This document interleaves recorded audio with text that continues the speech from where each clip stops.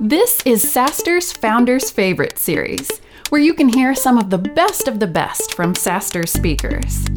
This is where the cloud meets. Dell for Entrepreneurs is here to help your business scale faster through technology. Reach out to startups at Dell.com for a free IT consultation. From laptops and desktops to servers and cloud, Dell Technologies is there for you. Up today, the secrets to how Flodesk bootstrapped to 5 million ARR in less than a year with Martha Bitar, CEO at Flodesk. So let's talk about how we bootstrapped Flodesk from 0 to 5 million ARR in less than a year. And it probably makes sense to share what we do. So Flodesk is an email marketing tool that makes it ridiculously easy for you to design emails people love to get. And here's the founding team. So Rebecca, who heads our product, is a designer by trade. She used to design for rock stars like Linkin Park and Rihanna. And Trong probably looks familiar because he's already built a couple of companies and he's already exited a couple of product companies as well.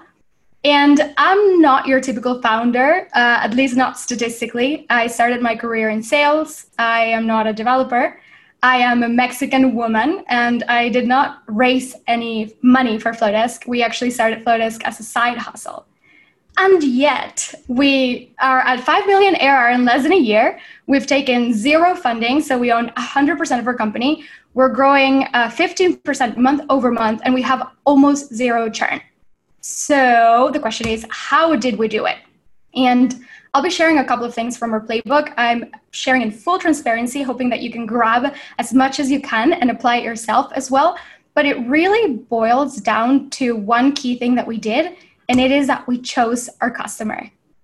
And in talking about how we bootstrapped to 5 million ARR in less than a year, we should probably talk about why we bootstrapped first. So as I mentioned before, we chose our customer very early on. We knew who we were going to build this for.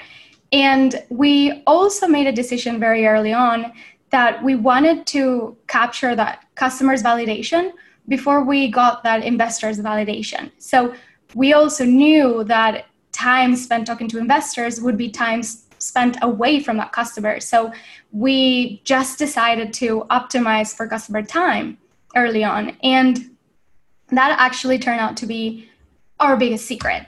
We found founder market fit.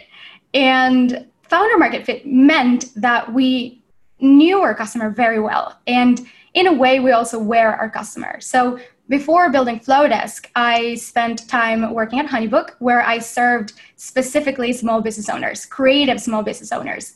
And Rebecca and Trong were building a business called Gallery, where they were selling email templates for small business owners as well.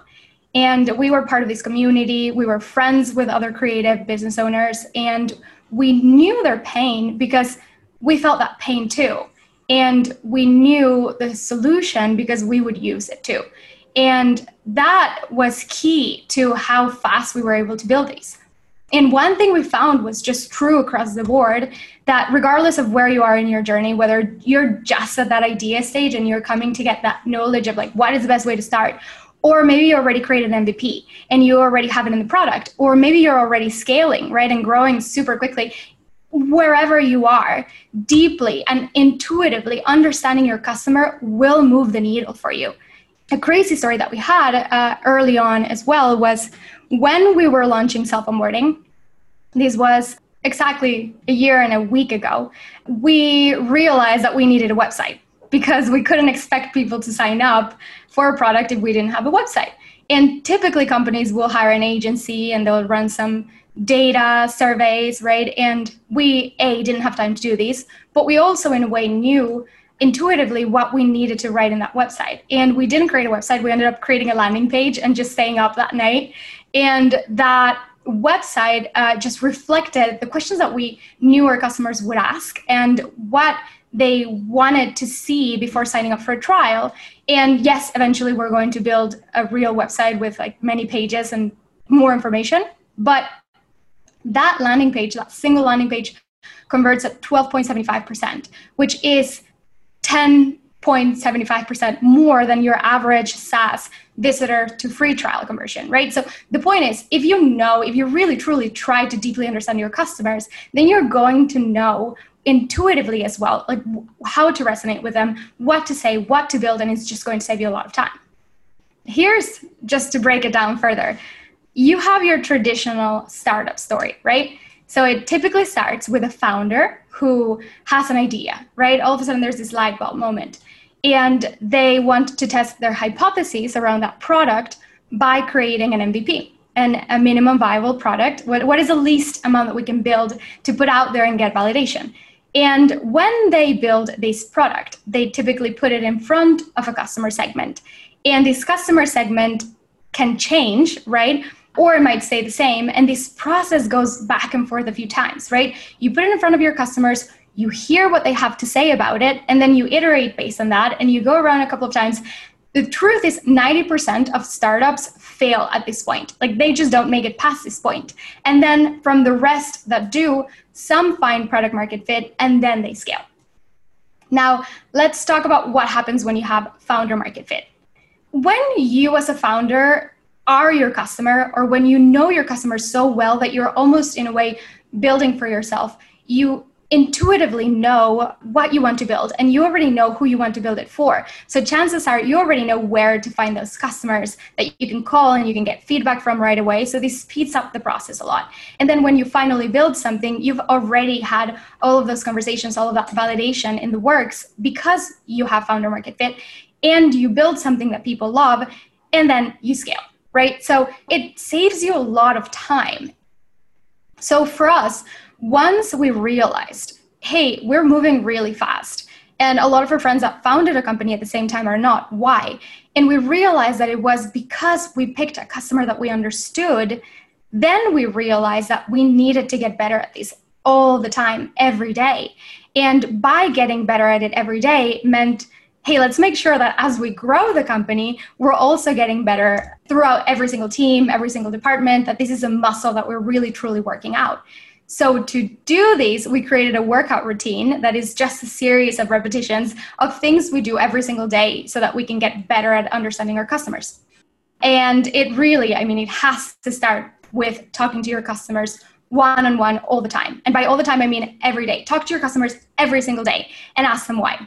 And just as important is to talk to customers who already left, who are no longer using your product, and ask them why as well. We hang out where our customers hang out. So very early on, we knew that our customers talk to each other online. So we created a community on Facebook where they could have these conversations. And we hang out there, and we also hang out in the forums where they live, so that we can make sure to continue to be always in the know of what they're really thinking and feeling. And we mobilized that Facebook group that we created so that customers can support each other as well. And we're not just offering a one-way support route. We made that Facebook group a core part of our R&D, along with other forums as well.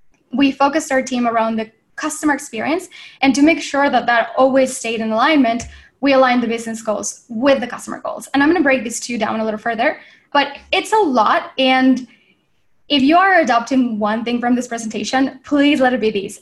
Go home and pick up the phone or pick up Zoom and talk to one customer who recently subscribed, and then also talk to one customer who recently left and ask them why. The reason I say that it is important to ask them why is because if you call a customer and you ask them, hey, what do you want to see in the product? They're going to tell you what they think they need. And it's the best type of information that they're available to give, but they don't have the context of your roadmap or how your design principles work. They don't have the context of the rest of the feedback that you're getting. So asking why lets you really dig deep into what is it that they really need. And then once you have the core need, it becomes really easy to find the best solution, an elegant way to build it. And that is something that you know how to build and they don't. So one story that I want to share here is recently I talked to, it started when the pandemic started, and we were freaking out a bit because we saw a dip in usage. And the first thing that we did is what we know how to do. And we got on the phone with customers and we started asking them why they weren't using Flodesk. And this was like a couple of days, right, of lower usage. And what we heard from them was that everything had changed so quickly. Some of them were photographers and they were booking things, and all of a sudden they knew that they needed to share some safety protocols and they didn't know how. Some were physical stores and all of a sudden they had to go online. So they weren't using it because they were paralyzed, because there were all of these communication situations that were completely unprecedented and they had no idea how to handle that. And if you think about it, the customer that we serve is an entrepreneur that most of the time they're doing this alone. So they don't have a PR team. They don't have anyone telling them, hey, here's how to communicate with them. So having that information gave us so much color into what was really needed. And then what we did was we partnered with a couple of customers who were already creating their own templates. Like, hey, here are safety protocols. Our business is still on. We're closing our doors, but we're moving online, right? And we created this collection of COVID templates in the platform. And that turned what could have been the really, truly the lowest month for us into our biggest spike to that date. And then up until today, those are our templates are the most used in the platform. So to recap, talking to your customers all the time will help you understand what they really need and not just what they say they need, how to really resonate with them and capture their attention, and how to convert them from customers into true fans, right? Because the goal is not to retain the customer anymore. Like, that's something that you have to do if you want to grow, right? But the goal is to mobilize your customers so they can be aiding in your growth. And that takes us to customer-led growth. So customer-led growth allows the customer to drive proliferation, adoption, conversion, and retention alongside your company. The reason why this is something that can happen now and wasn't available a few years ago is that there is a shift that is happening. So in the past, you would see mostly sales-led growth. Why? Because the decision-making would happen mostly at the executive level, right? So if you think of a company like Oracle, you would have executives making the purchasing decision typically before seeing the product and after talking to a sales rep. And then after they would make the purchase, they would have the product implementation, and then the rest of the company would adopt it, and then the end user would adopt it. Recently, we're seeing companies that already understand the shift from that decision-making process. So now it is the end user that is making the decision. So we have companies like Dropbox who start getting it, right? And they create growth that is mostly based on the product doing the work. So users don't want to talk to sales reps anymore. They want to see the product for themselves, and they want to try it before making that decision. So what do you get? You get freemium, you get paywalls, you get in-product gamification. And that's what we've seen most companies do up until now, or at least the ones that really do get the power of the user making that end decision. And what we've seen already happening is customer-led growth, right? So not only does the end user not want to talk to the sales rep anymore, they want to try the product, right? But they also want to talk to other users. They want to see what they're doing with the product. They want to see where they're struggling with the product, like what good things and what bad things they have to say about it. And in customer-led growth, it becomes really important to understand where these conversations are happening organically, right? So that you can optimize those for growth. And if you think about it as well, just taking it one level deeper, we have Gen Z, right, who is already entering the workforce. They already hold most of the buying power, and 50% of this generation is already entrepreneurs, and they're running online businesses.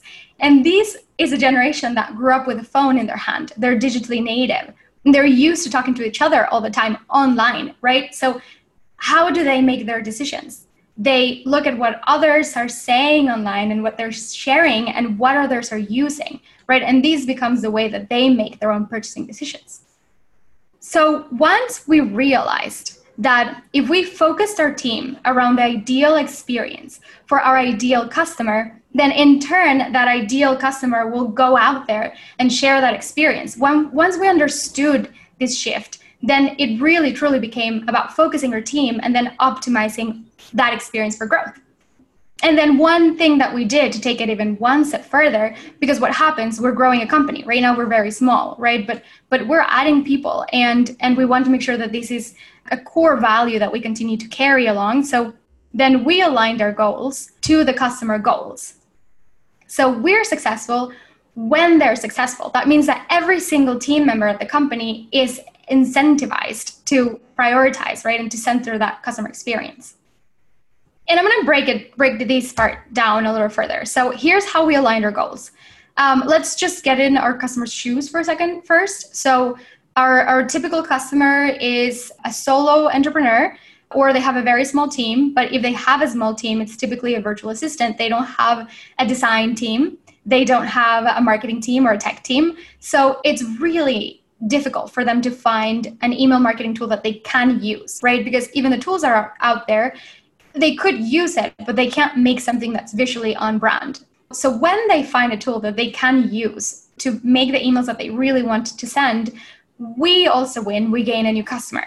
When they find a template that inspires them, we onboard a customer. When they edit the template so they can make it on brand, we give them the aha moment. And this is something that they were hoping for, but they had never experienced before. So when they get this aha moment, it's typically when they turn to Instagram and they share their story, right? And they share their creation. And this is like the first piece, that first customer interaction that we're tracking. Then they add a form to their website, right? Because they want to start collecting subscribers and growing their list. It's the next thing they do, and it's the next goal. And we make it so easy, and that makes our product sticky. And then when they send an email to their audience, this is key because this is our viral loop. We get that viral loop. How? Because when they successfully use the product to send an email, then their entire audience gets that email, right? That means that all of these like thousands, sometimes millions of new customers are getting exposed to the final result of the product. And when they see this beautiful email and they notice, hey, this is something that I haven't seen before, I want to create it too, then they sign up and then they go through this entire flow, right? They hit their goals and then they send an email and they create another viral loop. So this is probably my favorite part because in a way it gets the brand exposed to millions of people every single day just because our customers were able to use the product successfully. So let's keep going. When they grow their list, we grow our viral loop. Why? Because that audience gets bigger and bigger, right? So our viral loop just keeps increasing. And when they make money, we retain our customer and we continue to make money, right? And this is just a summary. We have like a full map of how we mapped our goals, but this is just an example so you can take it home and you can start mapping your own goals and see if this is something that can work for you. So once we started noticing where these organic interactions were already happening, then we knew that all we needed to do was optimize our growth for each of these areas, right? Like optimize all of these interactions for proliferation, adoption, conversion, and retention. So let me break it down for you. Proliferation. So we listened to our customers, we understood the shift, and we knew very early on that they were already talking to each other, right? That's just the way that decision-making works nowadays. So to optimize that, we created a Facebook group on a community, right, where they can talk to each other and find each other all the time. And then when they started sharing their experience on Instagram, right, when they would hit that aha moment, we started reposting that to our own channels. So what this did was it took the conversation that they were already having on social media to a place that we could own and optimize, right, and where we can actually help them better. And we also started reposting their experiences. So we made it really easy for new customers to find the relevant information that they needed from existing customers. And sharing also encouraged more sharing behavior from new customers, right? So it encouraged that virality, and it also gave new customers that relevant information right away. And here's a deeper dive into the viral loop. So very early on, we would get on the phone with customers all the time as well. This is something that we've done from day one. And in talking to new customers, we found out that they were finding about Flodesk for the most part when they were receiving an email from an existing customer. And they were seeing something that they've never seen before. It was very, very well made, very beautifully designed. And they were subscribed to this list before, so they would see that transition, right? And they would get really creative trying to figure out what they were using. So they would right-click link to get the URL, right? Or they would reply to the customer who sent the email and ask them what they were using. And then that's how they would find out, and that's how they would sign up. So to optimize it, we created this footer. You can see it in the screen that says "Made with Love" and Flodesk. And we knew that a lot of customers would turn off other footers because the design would get in the way. So we did a lot of experimentation, and we got a footer that was very minimal and would not get in the way of the design.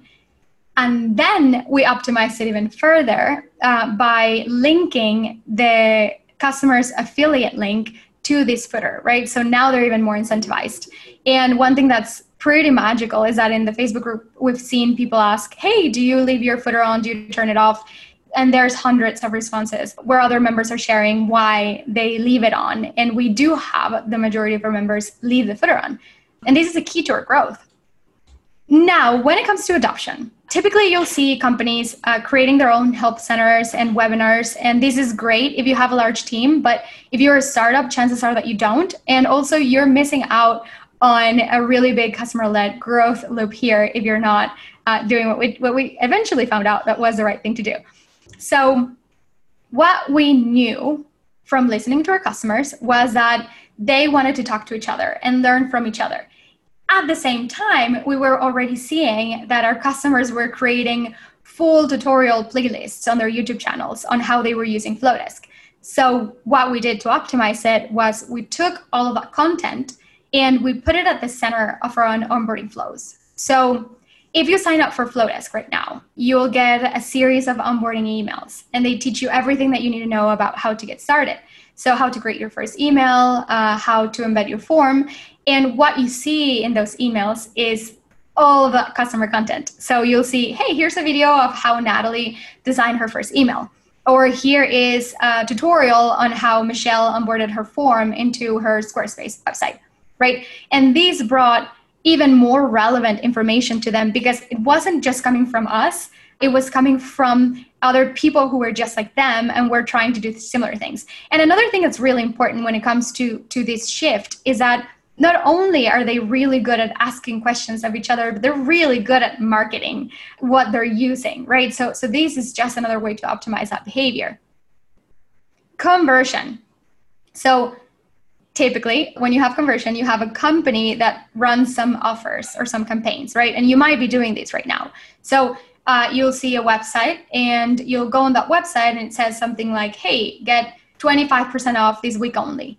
And then you sign up and all of that is done directly through that company.